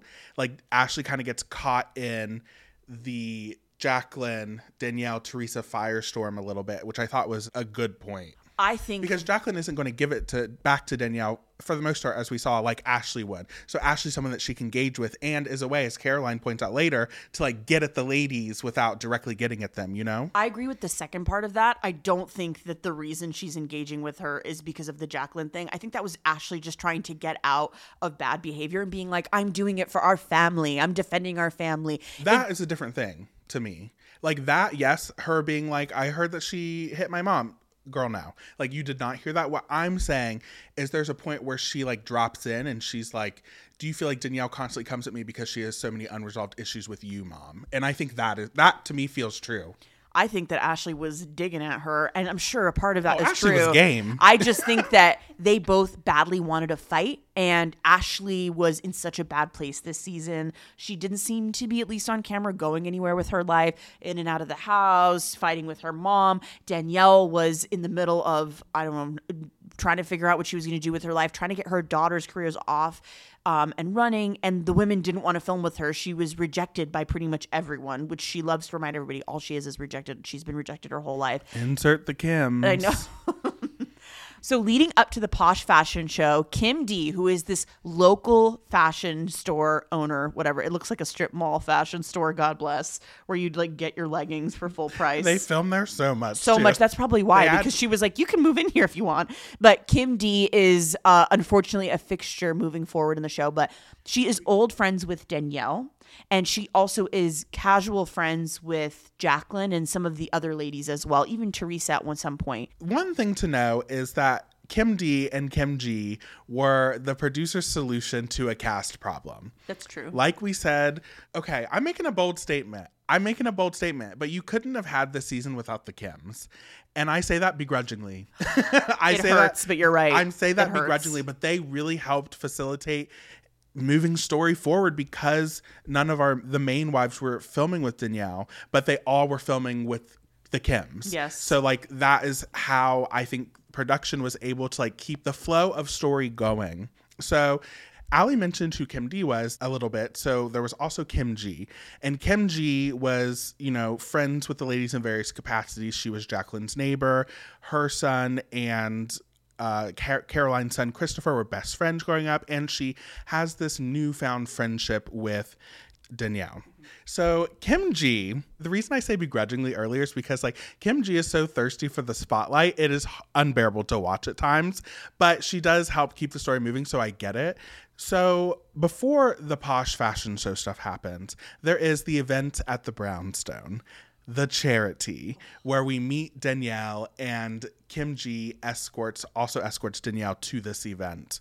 So there's this charity that is happening at the Brownstone for a young baby, I believe, with cancer. Yeah. And the family wants Danielle to present the check. First of all, Caroline was a little insulted because she also knows this family, I guess, and they weren't asked to present the check. So she was like, they're no friends of ours. And so it was just like... And the event was at the Brownstone. I'm assuming it was pro bono. So I don't really know. I don't know why they wanted Danielle, but they did. So Danielle, realizing that she's going to the Brownstone, the second home of the Manzos, brings an entourage. And here we meet Danny. She feels connected to Danny because they have both been arrested and he's still on parole. And you have that moment that cracked me up where he's like, in 6 days I can drink, so I'm not going to ruin anything before then. And Kim G's like, oh, why can't you drink? Get with the times, Kim G. Really? That just tells you this is so not Kim G's world. She shouldn't be here. So they go to the Brownstone for this event, and you already know that drama is going to happen. Albert has prepped Christopher, who is working. They're both working the event. Christopher's working the door, saying that, Danielle is coming here as a guest. She's welcome to come here as a guest. We will treat her as a guest, but, be prepared because you know who we're dealing with. Yeah. And they roll up, and Danielle has brought her entourage, which includes Kim G, Danny, and Hell's Angels, ? Oh, I was just weirdly doing research into the Hells Angels for something else. And I love her bragging for something for work. I loved that she was bragging that one of the head of the Hells Angels was on her side. I'm like, I don't know if that's always been a good thing. So I might not brag about that. And her friend Danny Provenzano came to the event ready to fight. I mean, he was amped up. It was like he did push-ups in the parking lot. I mean, Ashley heard that he was a part of the mob and then he smashed some guy's hand with a hammer. Danny is an interesting character. And Danielle, I feel like sometimes just wants to feel hard. Yeah. Like she wants to feel like she cannot be played with or messed with. And Danny to her and Hell's Angels were the way for her to feel like she has like an entourage, as she said. And men around her, which she's not used to. And yeah, so when they first get there, she makes a point to go up to Christopher and say hello, thanks for having me, or whatever she says, the less polite version of that. And in her talking head, she said, I wanted to shake his hand, basically as a psychological F you. I'm walking in the door at your second home, your business. It felt good. And I'm like, Danielle, seek treatment. Right. And Chris is the nicest guy ever. So nice. And I felt bad too because he was clearly like, poor even Christopher was out of his league, because when Kim Ji comes up to say hi, he says hi, and he sees that she's really dressed up, and he knows that the crowd inside, like, it's not at that formal of an event. So he says to her innocently, he was like, oh, you're in for a big surprise in there, referring to how she's dressed. And Kim Ji, of course, runs to Danielle and says, well, Christopher said we're in for a big surprise in here. And of course, Danielle, being who she is, takes that and runs with it. And basically what happens is there isn't enough seating for all of the people that Danielle has brought to the event. And that, the Brownstones given a seating chart by the people who are hosting the event. So like, basically it was a communication issue. No one communicated, aka Danielle did not communicate that she would be bringing all of these plus ones. Who did not pay anything or donate to the charity event at all. And something that drove me wild was Danielle in her confessional talking about Christopher being like, oh, interesting, a big surprise inside waiting for me. And he was very sadistic when he said, oh, it's a big surprise. You'll see. And I'm like, excuse you, he didn't even say it to you. No. And I'm certain Sadistic. Kim Ji did not say that he was sadistic. No. Like, what are you doing? So basically they get in there. There aren't enough tables for them. They're causing a commotion. Danielle feels slighted. She's making a big deal. Danny is also making a big deal. It's all growing very uncomfortable. Mind you, we are at a charity for a baby with cancer. Yes. We are at a charity event for a child with cancer. Like, let that sink in. We are here to donate money, to raise money for a cause, support the family, to get the word out. Like, that's what we're here to do. We're not here. So even if you're a little bit uncomfortable with something, as an adult, like you or I, you just roll with it. Yes. For a charity, You pick a seat and you sit down. You don't look at your friend Danny, who is on parole, and say, what's the consensus? And have Danny say, we're going to make some noise. So you tell me what you want us to do. And Danielle's like, as long as the family that I'm here for doesn't get hurt, I'm fine with that. And I'm like, Danielle, and something that bothers me is I feel like she accuses other people. This is a big thing for me. I'm realizing this is a big thing for me as we do these podcast episodes, is accusing people of doing something that you do yourself. Yes. So she's accusing people of slighting her or of doing this and of doing that. And that's because she's building up this narrative. So therefore she does it to other people, like she causes the ruckus. And that just bothers me. And of course you have the moment after were they asked to leave?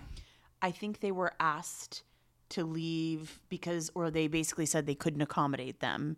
And so I think they were asked to leave because they were causing a scene and there wasn't any seating for them, if I'm remembering correctly, but it wasn't get out, you're not welcome here. It was like a kind get out. And also that, which is shocking because her whole entourage was like amped up and cursing and talking about messing people up. Yes. The gay slur, and Danielle didn't bat an eye. The big F word moment was Christopher was, I guess, escorting them out or maybe taking them out somehow. There was something about Christopher dealing with specifically Danny and Danielle. And Danny is talking about Christopher and calls him the F word, a slur. And Danielle doesn't even say anything. It's almost as if that Juicy Joe moment from season 1 never happened with the dance instructor when he made, that comment using another gay slur, and she very much defended the community, was like, I am an ally, I am an advocate. Where were you in this moment? And the worst part was she doubles down on this and she says, well, he didn't call a gay person that, and I can't take responsibility. It did lead to a hilarious moment later between Kim Ji and Danielle, where Kim Ji finally, she doesn't say anything in the moment, and I will give Kim Ji some grace here. In that, it was a very intense situation. It was probably really uncomfortable because she doesn't know these men who are very intensely saying these things. And she communicates with Danielle that she has a problem with the things that Danny said. And then later Kim Ji says to Danielle, did you talk to him? And Danielle goes, of course I did. I'm a gay advocate. It was hysterical. She yelled at her. The way I said it quietly so that I don't burst your eardrums, but her screaming, I'm a gay advocate. It was camp. It was camp. It's a soundbite. So all of that happened, and it's just adding to the animosity between these families that leads us to the posh fashion show. Yes. In the background, the Ashley stuff is still happening, maybe even more so after everything that happened at the Brownstone, because Danielle started bad-mouthing the Manzos even more and the Brownstone. And Ashley was like, I need to protect my family. She wanted her moment, and she was gunning for Danielle, and Danielle was gunning for her. And let's not forget also, and this is just part of Danielle creating like the intensifying everything when she's talking about Ashley creating a hate site, and she's like, it's nothing short of the KKK to her. And I was just like, oh my goodness, I cannot deal with Danielle at moments like this. No. So the Posh Fashion Show. So what happened is all this animosity is brewing, and Danielle discovered that Teresa and Jacqueline were going to be at Kim D's fashion show. So she decides that she was like, that's an issue. She's like, why is Kim D fraternizing with the enemy? And she goes to Kim D's store, Posh, and walks into the door, and the woman who's working the desk is on the phone. So like puts up her finger to be like 1 second.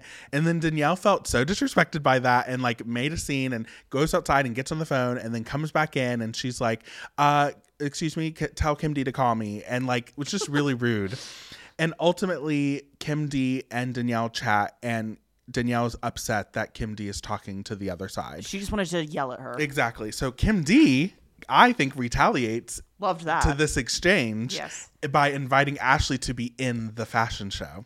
So then we get to the Posh Fashion Show. Danielle is coming with Kim G, and she is seated at her table, and right across the way is Kim D's table. And they notice that at Kim D's table is Teresa and Jacqueline. And this immediately puts Danielle in a bad mood. She's like, oh, that is a very clear message. And Kim G's like, it's okay. We're at an event. Like, it's fine. And then at a certain point, people are clapping for the show. And Danielle's like, I will not clap. And when Ashley's on the stage, she calls her a coke whore. And it's just like really bad blood immediately. So once the show happens and Ashley is sitting, and you know, Ashley is going to give her little jabs too. When she's on the runway, she looks toward Danielle. Mm-hmm. When she's sitting at her mom's table, she's like doing a little wave across the way to Danielle. And Danielle goes, somebody please tell me that stalker Ashley is not looking at me still. And it's just escalating. So Danielle and Kim G go to the restroom, and Teresa decides that she needs to say hi to Danielle. Teresa, you out here stirring this pot. Acting like Kyle Richards producing this. With a big old spoon. Yes. Teresa's like, I'm going to show you that I'm a legend, honey. If the table flip wasn't enough, I can also be a producer. I wondered for a second if a producer asked Teresa to go do that because there was no interaction. And that might be the case. But I think that the way that Teresa had this smile plastered on her face, waiting outside of the bathroom, knowing that Danielle was scared of the group, saying, oh, the group wants to kill me. I'm scared. They hate me. They want only the worst for me. You know, Teresa was enjoying having that power over her, which really isn't nice, to be honest. But it was such funny television. It gave us some incredible lines. So Danielle and Kim G come out of the bathroom, and Jacqueline and Teresa are sitting outside waiting so that Teresa can say hi. And they're talking, and it's already going left. Teresa's like, you know, I'm a nice girl. And Danielle's like, I don't know that to be true or whatever. And you know, they're talking, and Teresa at one point says, no, honey. And Danielle says, don't call me honey. And Teresa says, I don't want to call you honey because you're an old hag, so I don't want to call you honey, bitch. Is that better? Is bitch better? To which Danielle says, that's a fucking enough. And then she starts screaming, saying, you want to attack me? And you just know, like, it's about to go left, which brings me one of my favorite moments where Teresa is kind of like wagging her head and her finger, talking very emphatically to Danielle, and Danielle's like, what's that ghetto thing you're doing? And Teresa jumps to her feet and says one of my favorite lines. Also, A+ to the camera crew for somehow wedging themselves as people were moving between Kim G and Danielle from behind to get Teresa's face as she says, don't forget, girlfriend, I'm from Paterson. Did you forget? Did you forget? Oh my, I'm from Paterson. Paterson Teresa is here. I loved it so much. I say that to my boyfriend all the time. Did you forget? It's so good because it's like she's proud of where she's from. She's like, I will fuck you up. She's letting you know that I can go there. And it's so fun to see Paterson Teresa because later, like, that sentiment is really Paterson Dolores. Yes. But Dolores isn't in the mix yet. But yeah, so it was fun to see that. And then, you know, Danielle throws a jab about Teresa's home being in foreclosure, and we're starting to get the little nuggets of something going amiss there. And then this gets Jacqueline to her feet, being like, her house isn't in foreclosure. And then we're off. Kim G tries to push Teresa into a chair, and Teresa jumps up and pushes Kim G back. Don't touch Teresa, baby. It was just, and suddenly we are running through the country club. And something that cracked me up is Danielle is trying to get away because there's a whole bunch of people in the country club and it's all super crowded and she has a bodyguard with her and it's a whole thing. And stoically walking behind her, walking, and yet somehow keeping pace with Teresa, who is running, is Jacqueline saying, I read your court records, Danielle. I know what you did. It's just, okay, I think that I have an opinion on Danielle with all of this.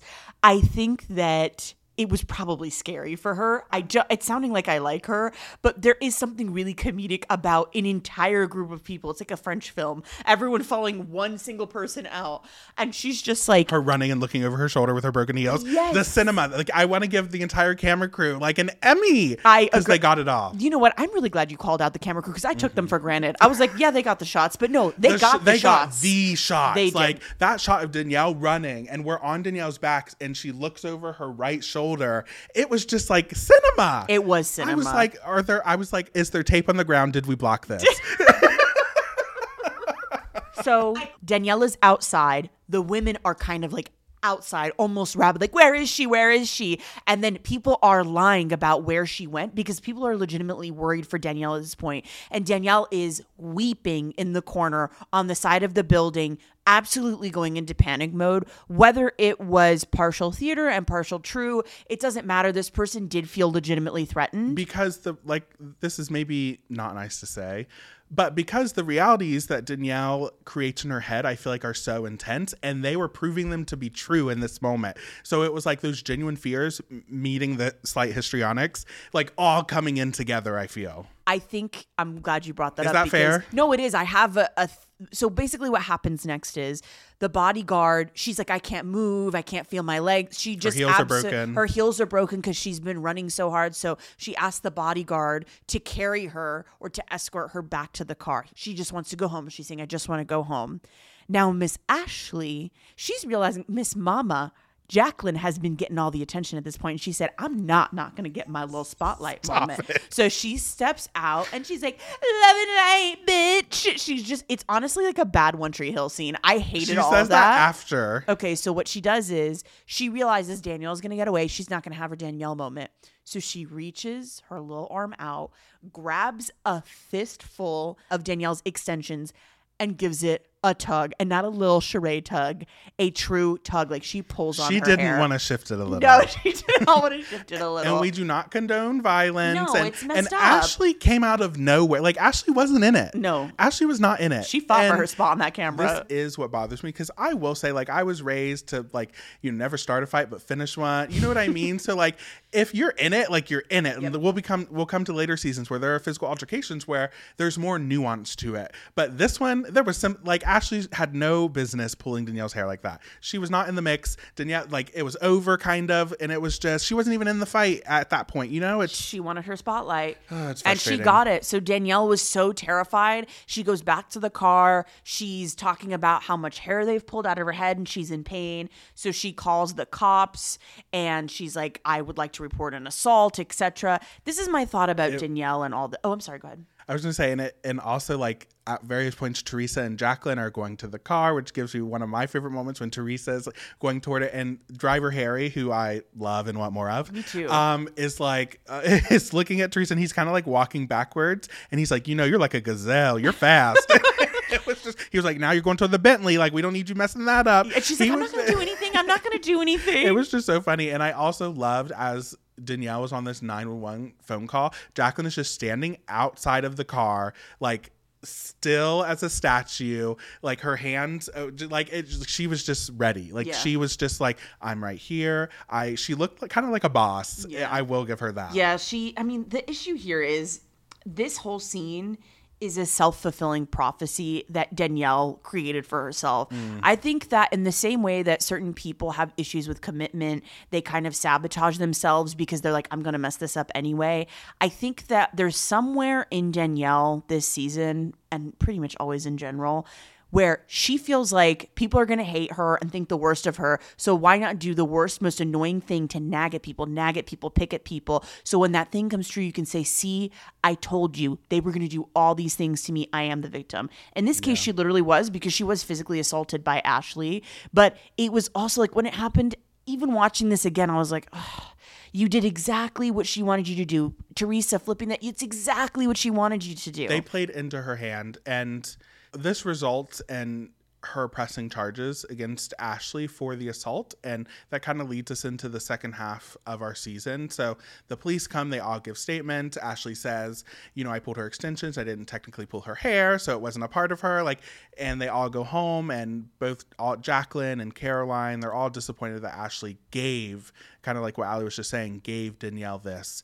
And this leads to the big sit down of the season, which is Caroline and Danielle. So leading up to this big sit down dinner, the season finale of season 2 of Real Housewives of New Jersey, Danielle has decided to move forward with pressing charges against Ashley, rightfully so, because Danielle says when she was younger, she also got in some legal trouble doing kind of similar things, worse, but similar things in terms of assault. And she really needed to learn her lesson by serving time, getting charged, whatever it was. She wanted Ashley to learn the same lesson. I'm sure part of that was true, but I'm sure it was also just revenge. The Manzos and the Laritas, they know that what Ashley did was wrong, but they're so desperate to get this off of her record because they know she's a young girl and this could redefine so much for her.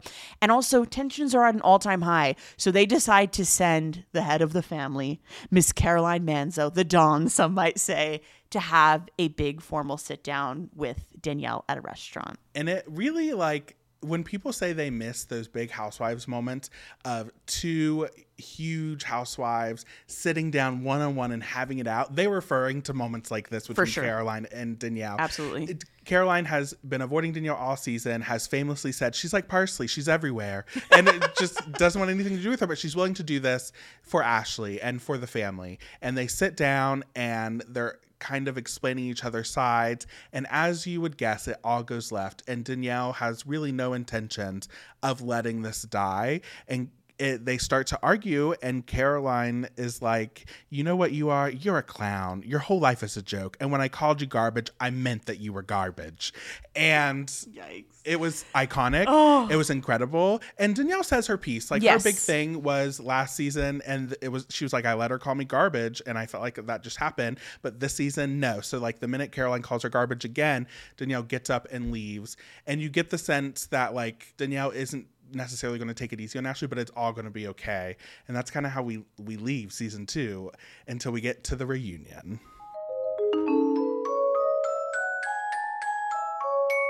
I was hoping naively, as someone who has already seen this season of the show, I was like, I think the reunion is just a lot of theatrics and not much happens. And this was kind of I blacked Girl, out. no. I repressed a lot of what happened in this reunion. And first of all, Mr. Andy Cohen, you failed. A big fat F on this reunion. Andy was living. But as a fan, and I was like, you need to take control of the situation because it was everybody shouting at Danielle at once. Yes. People can say their piece, but it was the Kelly Ben Simone effect right before, Exactly correct. But he actually took time to be like, no, let Kelly talk. I feel like he almost never did that with Danielle. Maybe it's because he didn't like Danielle. I don't know what it was. Or maybe because he knew it was going to be such good television and they needed the ratings.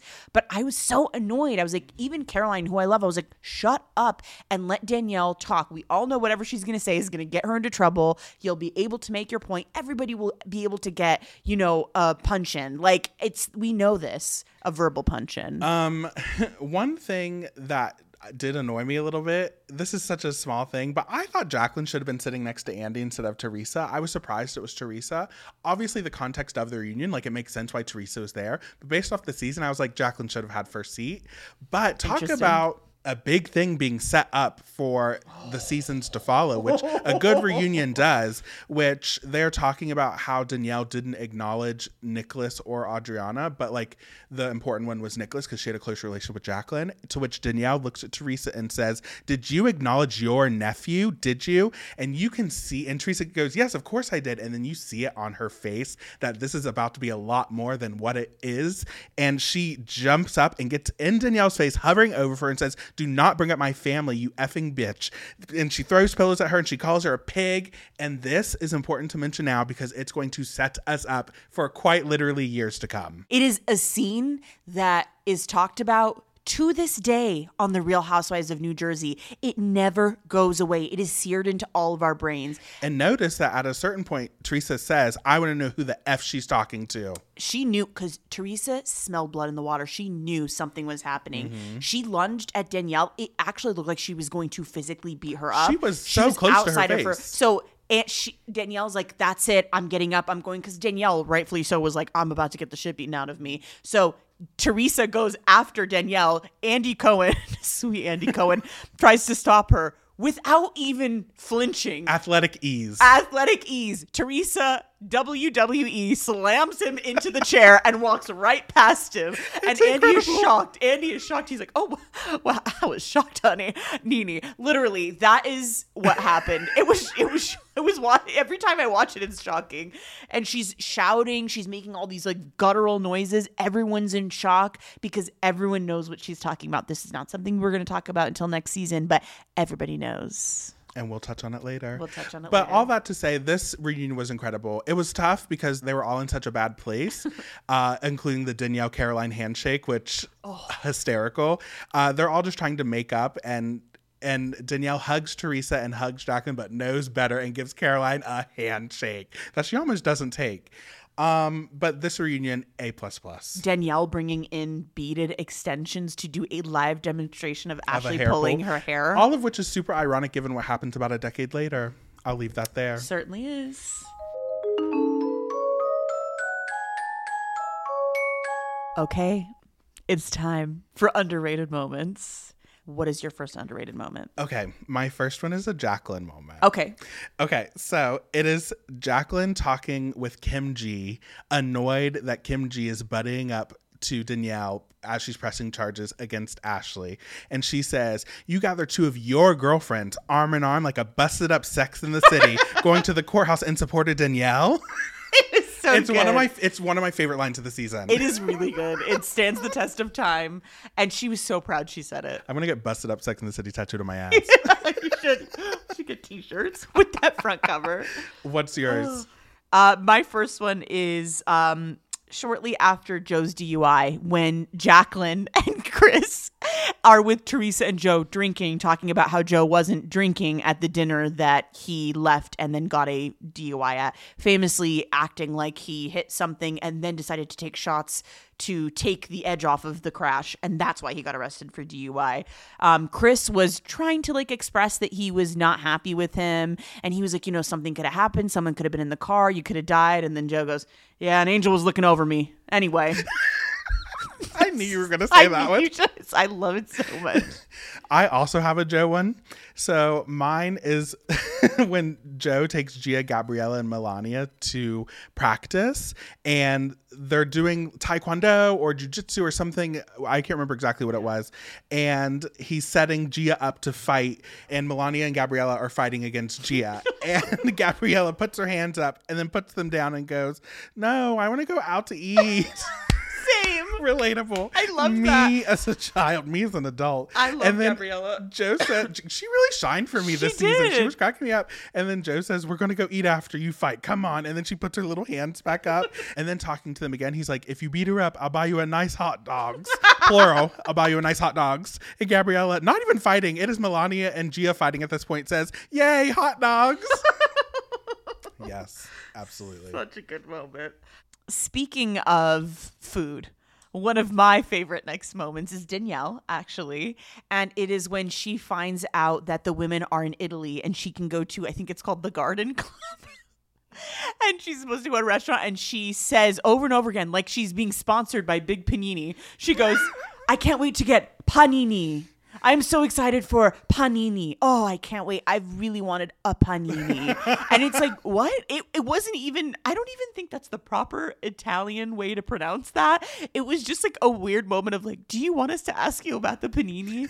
It was so, and she was like in the car with Danny, who was like, what? Goodness. It was great. Yeah. Okay, I have a small Housewives theory question. I'm ready. What is your Housewives theory on if Danielle and Danny were sleeping together? My Housewives theory is, yes. I'm sorry. There's no way.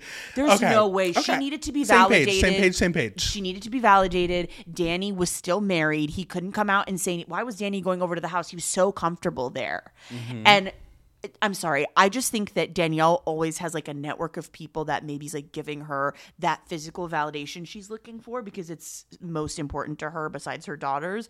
And I think Danny was at the top of the rotation at that point. Not the rotation, honey. Yes. Okay, I just had to ask. My last underrated moment, the way I howled at all of them in Teresa's home, getting ready to go to Italy. And Teresa hears this big crash, throws her arms in the air, goes running toward the living room, assuming it was one of the kids, saying, "Who did this?" And one of them goes, "Mommy, something broke." Only for it to be Jacqueline's mom saying, "I thought there was a step there and I just tripped." Those life-size vases. Bigger than Teresa. Well, one of them now. Splattered on the floor. I would have been so mad. Oh my gosh, it was so funny though. I felt so bad for Bonnie. And she was mortified. Nobody could be mad at her. What's your last one? My last one is at Adriana's christening, taking in all of the grandeur, all of the ridiculousness for this teeny tiny infant being dedicated to the Lord Jesus Christ. Amen. And praise God. And Caroline looks over, she's taking it all in, and she goes, "Marie Antoinette is serving sushi." And we look over, the camera pans over, and indeed a woman dressed as Marie Antoinette was serving sushi. When it's right, honey. It was insane. Not half of our underrated moments involving food. I know. I digress. I digest. That wasn't even funny.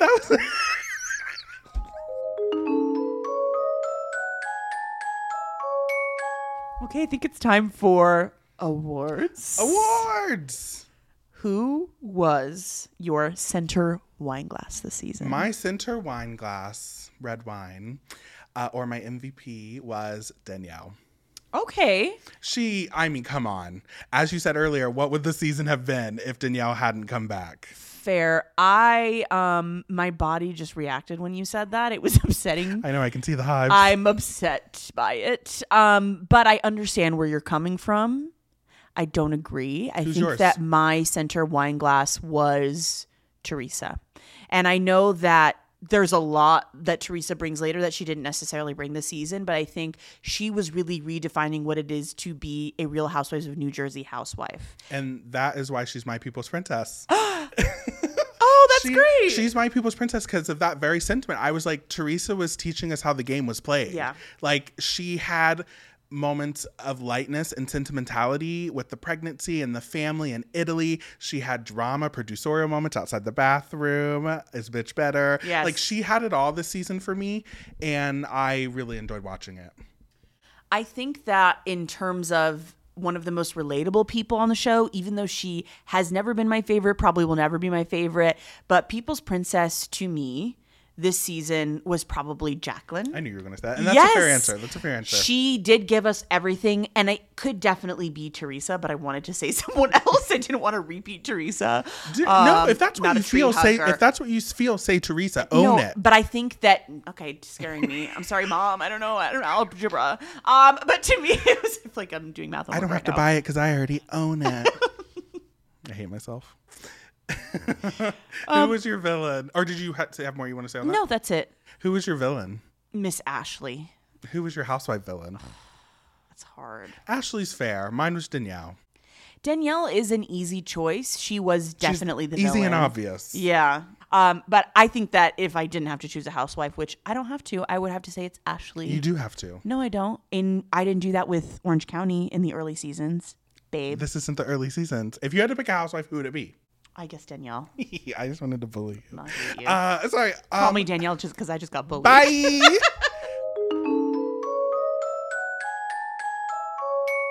Okay, Allie, picture it. You're sitting at home in your leather recliner. Your ass cheeks are stuck to it because it's a hot day and you're miserable. The air conditioner is broken. The repairman said he was on his way 3 hours ago. Where is he? Who's to say? The PA doesn't give you headshots printed out because you are in the valley and they don't feel like coming to the valley. So they just email you, as if the PA has a choice, they'll be fired tomorrow. So they email you the headshots. Who's coming back for season 3 of New Jersey? It's time to play hired or tired. Okay. Dina, although she left, tired. Yeah, I agree. She's had her time. Teresa, hired. Caroline, hired. Tired. We have 2 minutes for you to like, what? I What? think that if I was watching this for the first time, you're right, Caroline. I still stand by what I was saying, that she is the backbone of the. Are you saying that she was low key out of the mix, basically? No, I'm just saying that you lie.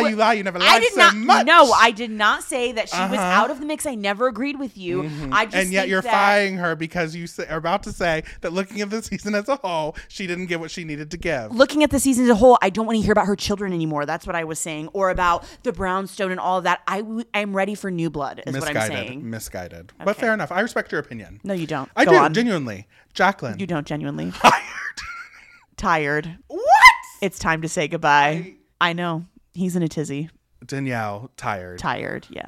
Okay, so you'd bring back Teresa. I would bring back Teresa. Okay, and you're going to be the reason the show gets canceled. Cool. Okay, I can't even deal with that. I want a new cast. That's what I would want. If I was just, after everything that they did, like ganging up on Danielle, being very one-sided, Danielle filming by herself. I mean, this is a sure sign to me. In any other show, if this was, let's say, a new show like Assault Lake, that to me is like, you need to start from scratch, find new people, do better. I fully disagree. Could not disagree more. Again, we stand a little on different sides in regards to if Danielle was bullied or not. But I just fully disagree. I genuinely think you got the show if you do it this soon in the run and only have one person carrying over. Teresa can carry a show, yes, but I do not agree. And that's okay. I know it's okay. Thanks. Okay, so that's another episode. Another one in the can. Next week, y'all, will be Real Housewives of DC Season 1. The Lost Housewives franchise. The one and done, honey. One and done. I can't wait to break it down. Me too. And if you'd like to follow us on socials, you can follow us on Instagram at Housewives Theory or on Twitter at HW Theory. And let us know your hot takes because we would love to hear them. Until next time. And now we've said it. And that's a fucking enough. Bye.